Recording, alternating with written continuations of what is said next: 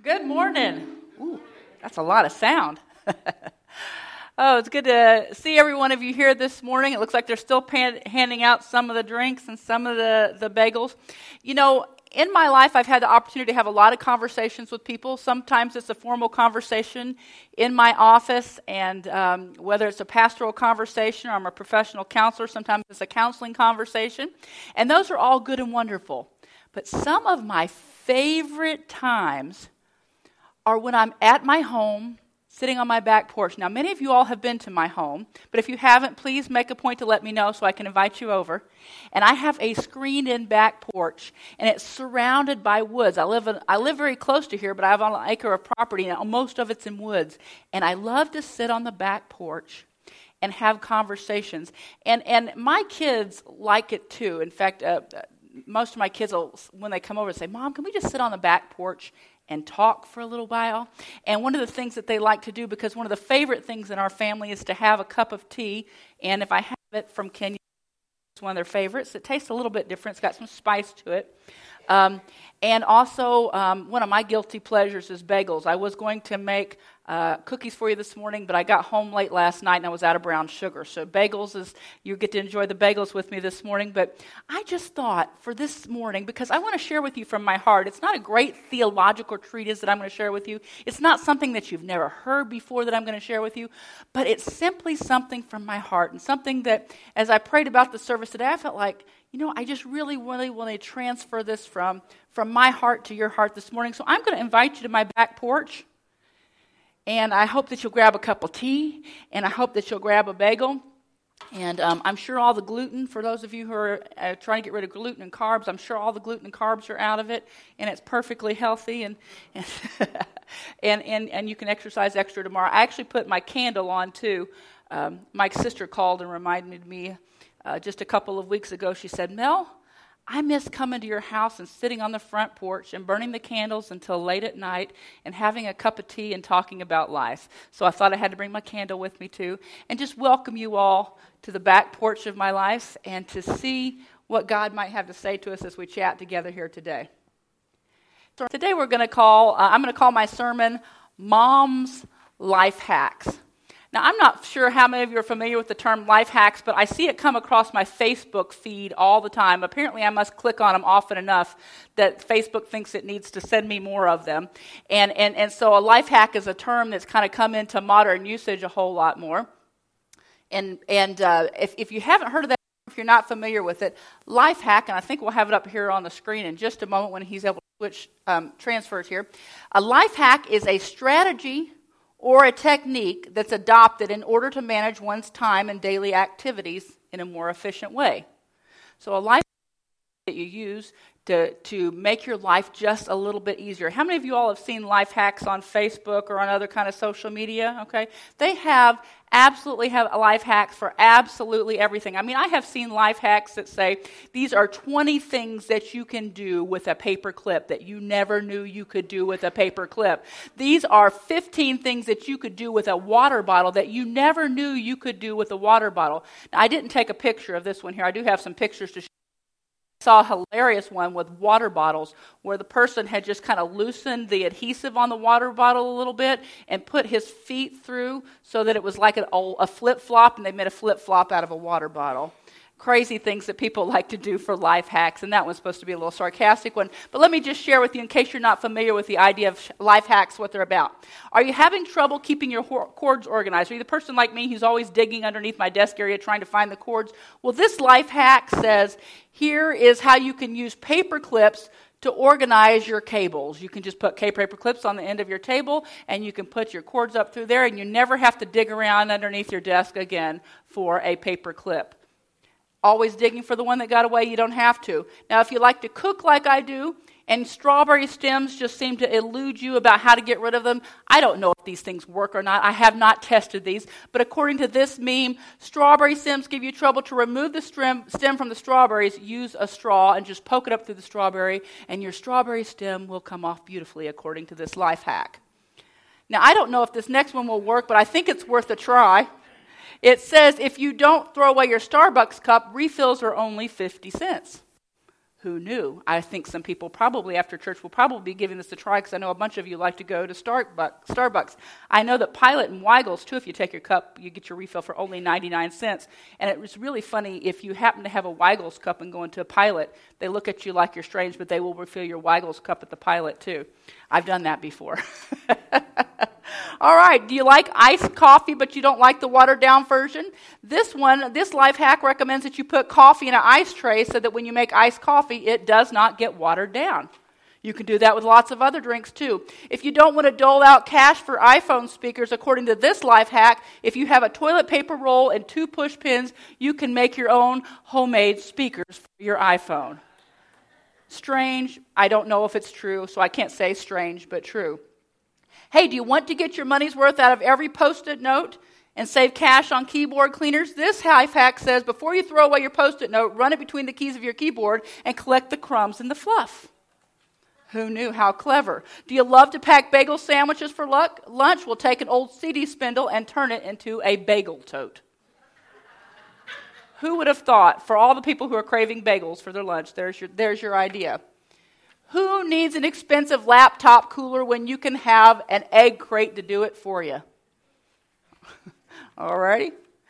I looked them up today. They can cost a little bit of money, but leftover egg crates. And do you hate the way that pizza gets soggy when you put it in the microwave? According to this life hack, if you put a small amount of water in a glass when you microwave your pizza, the crust will not be overly chewy. Does it work? I have no idea, but it looks like fun to try. And finally, do you fancy yourself Tim the Tool Man? And yes, it's your turn to clean the bathroom. You can turn a simple cleaning into a power washing experience by taking the scrubber and putting it on the end of your drill, get some Tilex, spray it around, and drill that dirt right off your bathtub. Crazy things, life hacks, things to make life simpler. But today I want to talk to you about what I'm not going to talk to you about tools or cooking implements or even paper clips. I want to talk to you today about what I consider a number one life hack for a great life, for a great family, for a great church, for a great eternity.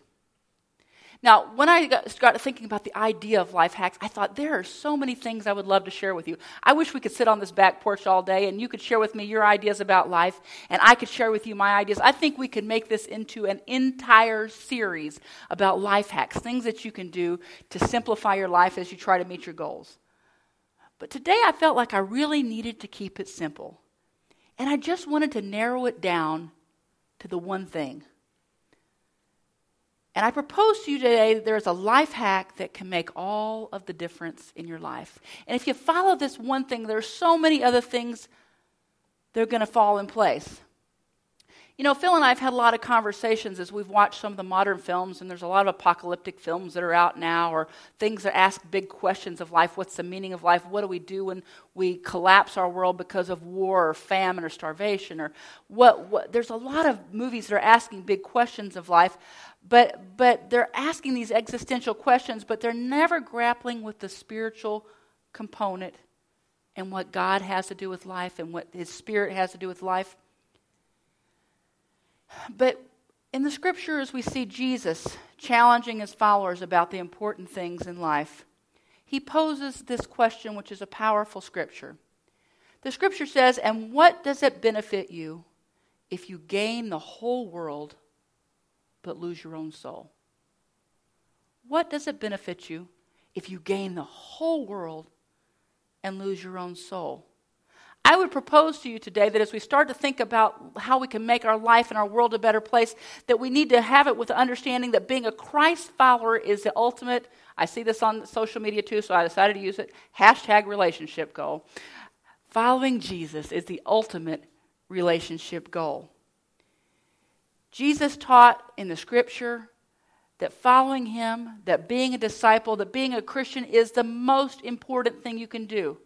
It is the ultimate relationship goal. It's more important than money and status and friends and power and fame. It's so much more important than anything. If you can just get this thing right, if you can follow Jesus, if you can be a Christ follower, that's the most important things. And being a disciple, being a Christ follower, doesn't mean you're one of those 12 guys, that sit around the table at the picture of the Last Supper and all that. That's not what being a disciple is all about. But I would say that no matter how much fame you gain, no matter how much popularity you gain, no matter how much money you get, no matter how much status you get, there is nothing more important. No success is more important than being a follower of Jesus.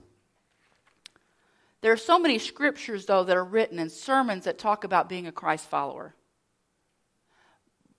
But if you're following along in your notes, I've tried to highlight everything in orange that you need for filling in the blanks. But the question becomes, how do you know if you're a true Christ follower? If that is our goal, if we agree on this, that following Jesus is the most important thing that you could do, how do we know if we're following Jesus? As a small child, I got to admit, I was petrified. I was raised in a preacher's home. I was raised in the 70s. And for those of you who didn't live through the 70s in Christianity, you were missing something. Because we talked a lot about the rapture, the second coming. We even had rapture practice kind of stuff going on. I mean, it was an intense time, and you're always worried that Jesus was coming back. Now, for Christians, Jesus coming back should be a rejoicing thing, but I was scared to death because I lived in a Christian culture that had lots of rules and regulations. And I remember as a small child, 6, 7 years old, praying at night, Jesus, please don't come back tonight because I'm afraid. I'm afraid that I might have sinned and forgive me for all my sins that I know about. And if there's a sin that I did that I didn't know about, I'm so afraid, God, please don't come back in case I committed one of those sins and I forgot to apologize on time. It was a scary thing to be a kid, and I was always worried about what does it take to be a true Christ follower. From my earliest childhood, I can remember going to bed at night thinking about that. But here's where I would say the life hack that I want to give you, the number one thing that I want to give you comes in. Because if we agree that following Christ is the most important thing, if we had to boil it down to just one thing, I love God, I'm a follower of God, what can I do to make that happen? What can I do to be a true follower? Remember, a life hack is a strategy or a technique adopted in order to manage one's time and daily activities more efficiently. What is that one thing? I would say that John 13:35 holds a powerful scripture that gives us a big clue of the most important thing and the best starting place when you're following Jesus. John 13:35 says, all people will know that you are my followers if you love one another. All people will know that you are my followers if you love one another. I think it's very interesting because the text does so many things that Jesus could have said. If you go to a church that has great preaching, you're going to be my follower. People are going to know you're my followers. If you have the best music, you're going to be my followers. If you do the most good deeds, you're going to be my followers. If you give the most money in the offering, people are going to know that you're my followers. There's so many things. If you have the right theology, if you're the proper Calvinist or the Arminian, for those of you who like theological debates, people are going to know that you're my followers because you have the true theology. You have the right way. But Jesus didn't say that. He picked something to identify his followers that everyone could see. Everyone in the world can see that, no matter what your religion is, no matter if you're young, no matter if you're old, no matter if you're rich, no matter if you're poor, no matter if you're educated, no matter if you're uneducated, if you're literate or illiterate, no matter what kind of Christian you are, people, everybody in the world, can recognize a Christian, a true Christian according to Jesus, by their love for one another. That's not so hard, is it? But yet it can be, can it?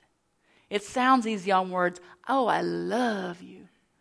But it's so much more difficult sometimes to put in practice. In fact, Paul in 1 Corinthians writes that if we don't have love, we are just like a loud gong. You know what a gong is? That they used to have a gong show way back I'm back in the 70s. And when you did the wrong thing, when they finally got sick of you, instead of hitting the buzzer like they do on America's Got Talent, they all hit the buzzers now on the big X's. They had a big gong. And whenever you did not do well with your talent show, they would hit this gong and go, bang! And you would know that you were off the show and they didn't want to see your show anymore. The scripture says, if we don't have love, we are just like a gong. In fact, Paul writes in 1 Corinthians, if I speak in the tongues of men or angels, but don't have love, I'm only a resounding gong or a clanging cymbal. If I have the gift of prophecy and can fathom all mysteries and all knowledge, and if I have faith that can even move mountains, but do not have love, I am nothing. If I possess all I have to give to the poor, or give my body to hardship that I might boast, but do not have love, I gain nothing. And now these three remain. Faith, I love faith. Hope, oh man, it's awesome. But the greatest of these is love. Without it, we're just making noise in this world. And how many of you all know that this is a noisy world? And there's a lot going on, and people are talking and communicating and nattering and complaining and proclaiming and doing all the kinds of things, and it's a noisy, noisy world, and we are just simply adding to the noise if we propose that we are living for Christ, but living without love. We are just a gong. And I want to stop and pause at this point, because I want to say that Life Church, sitting on the back porch here talking to you, I'm really proud of you. You're an amazing church. You're friendly. You serve coffee. Sometimes you have tea and bagels during the church service. Cool coffee cart, like the coffee cart hospitality team. We've got a strong and we've got a growing kids ministry. We're developing some nice facilities. We've got some beautiful landscape outside. I was outside just a couple of weeks ago, and one of the neighbors came by and said, who was that guy who did your lawn? He said, I'm just so proud to call you my neighbor, because that guy, I talked to him over the years. For a lot of years, he came over here and mowed the lawn. He was amazing. You know, I'm proud to be your neighbor because you have the nicest lawn. And I got a call just last week from another neighbor saying, who's the person who mows your lawn now? I need to hire somebody, and you have got a great lawn. Life Church, a lot of things going on, including a great lawn. We have amazing volunteers. We call them our orange team, and they're always looking out for people and caring for people. I can hardly think of a person who walks through this door on a regular basis on a Sunday morning who's not part of serving on the volunteer orange team. It's Life Church. You are amazing.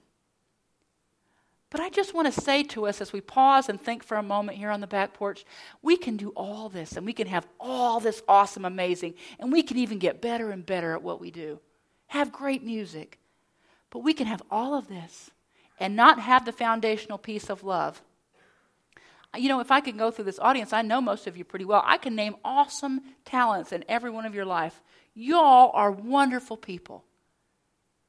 But if we don't have those talents and those gifts that we use with an underlying basis of love, we're just gongs. We're just noise in the world. We're just another social club. And I would say the litmus test for loving God, according to the Scripture, is loving other people. The Bible makes it very clear that the way that we show that we love God is by loving other people. You can do all the right things like the passage I just read in 1 Corinthians says, and have it all right and have all the great prophecies and the tongues and the whole works, but if you don't have love, it's not going to work. Another scripture says, and the way that I know that the litmus test for loving God, in fact, is loving people, is the scripture says, if anyone boasts I love God and goes right on hating his brother or sister, thinking nothing of it, he's a liar. If he won't love the person he can see, that person next to you, look at the person next to you, if you don't love that person whom you can see, then how can he love God? The commandment we have from Christ is blunt. Loving God includes loving people. You've got to love both. You've got to. The only way that we can show the watching world, the only way that we can show God that we love Him is the way that we love people. And I do believe that Life Church is a loving church. I know I've had a lot going on in my life in the last couple of years, and I have told many people, I am so grateful for Life Church because it has been a wonderful place for me to land. And you all have been so kind. and so loving. And so I'm not saying this morning as we have this conversation due to a problem that I see. But I'm saying it because I want to proclaim it. I want to say, Life Church, as we continue to grow, as we continue to impact our world, as we continue to reach out, I just want to share from my heart that whatever we do, whatever we say, however we reach out to one another and to other people, the foundation of everything that we do needs to be love. And loving in a powerful way, and not just a friendly way. It's really easy for me to come in here in the morning and to shake hands. It's really easy for me to shake hands to people that I like really well. But for those of you who I don't know so well, or maybe you've gotten on my nerves recently, which I can't think of anybody that has, but if you had, it's a little harder to show that love. Friendly, I can still shake your hand, but I can be on the inside be saying, yeah, you know that person. They got on my ever-loving last nerve. I can't stand being around them. Showing love to those people is even just a little bit more difficult, but yet the Bible commands it. And I want to proclaim that as we move forward, I believe that God has a great destiny for Life Church and that we're going to do some amazing things for Him as we impact people's lives for Christ and as we grow in Christ. But the foundational core piece, I'm just pleading for God to make it love, that we're known for love, whether we become known for great preaching or great lights or great music or great facilities or anything, or great lawns, whatever we become known for, that the core thing that people say about, they've got a great lawn, but more than that, I notice those people are so friendly and they really love you and they really mean it. That's what we're looking for. That's the basis of what we need to do. The world is looking for a place like that. Do you know that the world is watching and wondering if there's any real Christians out there? They're wondering if there's people that can show their love. Phil and I had a hilarious experience happen. We're going on a cruise. Now, I have this rule on a cruise where I say, Phil, you can't tell anybody when we're on the cruise that you're a preacher. Because as soon as you tell people that you're a preacher, they either, one, want to completely change your behavior and think about, you can watch them. You can watch their mind spinning. What did I just say? Did I say a naughty word? What did I just drink? What will the preacher think of me for doing that? And so they change their whole behavior and they suddenly try to become prim and proper and feel very uncomfortable around you. Or else the other reaction is they can say, oh, I've got all these things I've been waiting to spill on somebody. Here's a preacher. Let's go. Now, I love to listen to people, and I love to talk to them and have in-depth conversations when I'm home. But when I'm on vacation, I just want to be a regular person, and I want to be on vacation. Well, so we're kind of undercover, just being regular people on vacation. We have a stop down in St. Martin's, lovely, lovely island that we get off on. We decide to go to the beach for the day. We don't want to go to all the tourist traps. We just want to go to the beach. So we're on the beach, trying to locate a place to sit down. Our beach towels, and I'm really thirsty, and I'm looking somewhere for a Diet Coke that doesn't cost $10, and just wandering around trying to look like regular people. This man from the island comes up to us, and I can't do an island accent, so I won't even try. But he was the lifeguard in the ocean on the beach that day, and he says, "Are you a white evangelical American?" He said, "Those people are awful." And he took off, and he just started telling us about all the terrible things about evangelical Americans, and you could tell he'd been listening to some kind of newscast somewhere because he was spitting off everything that the popular news media was saying that day about those evangelical Americans. Here we are just trying to go incognito on the beach and get a little bit of sun and a little Diet Coke, and wouldn't you know, we found somebody who was very, very angry. I think that man needed to be faced. And we kind of said, and excused ourselves after a few minutes because there was no placating him. There was no arguing with him. He was on a rant. And went and found our beach towels and got our Diet Coke for about $4 instead of $10 and sat down by the beach. But the world is watching. They're saying, what are Christians all about? Are they some kind of stereotype that I've heard on the news? Are they some kind of hateful, judgmental people who will condemn me if I haven't done the right thing? Always. If I have a bad thought. People in this world are looking, and they're looking for a church, and they're looking for a people who will be different and who will say, no matter where you've come from, no matter where you've been, no matter what your story is, no matter if you become a Christian and, oh my goodness, mess up again, we're still going to love you. That's what our world is longing for. And they want to know that there's something different than just the stereotype that they may have seen somewhere. Loving doesn't mean we always agree. Loving doesn't mean we always look alike and that we always think alike. Sometimes loving even means setting boundaries around our life. It can be a lot of work to love people. But it's so worth it, because that's how we show that we're true Christ followers. Many years ago, in fact, back in the year 2000, my husband and I had the opportunity to travel to Russia. And we met with some wonderful, fine people. And the people that were hosting us had been living in Russia for many years as Christians. They weren't new Christians. And they had lived under the era of communism, where it was illegal to live for God. And you could go to prison for proclaiming your Christianity. And they had had secret Bibles that they had hidden in the walls of their home, and they would pass around pages of the Bible, and they would copy pages of the Bible and keep it in hiding places of their home and pass it around from person to person just so they could have scriptures to read, because it was so highly illegal to do this. These were the kind of people that we were staying with, and we were so in awe of them and what God had seen them through. And they called one of the older women who had lived all of her life under communism until the previous few years when freedom had come to the country. And they had her pray for us. And she prayed different things over each one of us. It was my husband and I and another couple that were over there ministering. And she stopped when she came and prayed to me. And she prayed several things, some of which amazingly were insightful and have become things that have become true in my life. But she had a moment, she had an insight where she said, God is going to cause you to take his banner, that was the word she used, banner of love around the world. Now, I don't know what that means. I don't know if that means I'm supposed to share it in my neighborhood, on my back porch, around different parts of Knoxville, around different parts of the country, or around different parts of the world. I have no idea what that means. But what I do know is that God on that day reaffirmed something that I felt in my heart, that one of the life messages that he's given me to share is his love.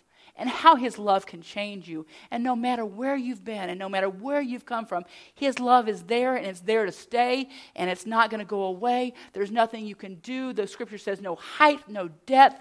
You can go to heaven, you can go to hell. You can make your bed in the uttermost parts of the earth, and his love is going to chase you because he loves you and he wants you to love one another. In fact, I preached a version of this sermon as my final conversation with the last congregation that we served in Illinois, because it's such a powerful life message for me. And still today, when I was praying about what to share with you, I felt like I just wanted to share this again because it's a powerful, powerful message. By this, people shall all men know that you're his disciples. You may not have it perfect yet. There may be some things in your life that are screwed up and are going to take years to unwind. But I want you to know that the way people are going to know that you're his disciples is not by how perfect you are, but by how loving you are. By loving him and loving God. It's what the world needs now more than anything. And as I wrap up today, I'd like to point out that there's lots of ways to show love. There's not just one way to show it. Not all of you are ooey gooey and you just walk up to people and say, I just love you. You are the most awesome person in the world. You are so amazing. Now, some of you are like that and you have that gift, but not everybody shows love in that way. Some of you are smiling in recognition because you know that's not your style. But sometimes when we think of loving, we think we have to show it one way or we have to do it a certain way that we think is just best. But there's all different kind of styles of loving. There's a lot of material that's been written on it, and one popular book that's come out is called The 5 Love Languages. Have you heard of that? And it talks about the different ways that people give and receive love well. And as you learn those, you can learn to interpret other people's actions very well, including family members. And it's a really good concept. And according to this concept, if you follow it, the way that many people show love falls into one of these 5 categories: quality time, affirmation, acts of service, physical touch, and gifts. And as we talk about showing love, and as I talk about maybe there being different ways of showing love, I just want to give a shout out to some women in Life Church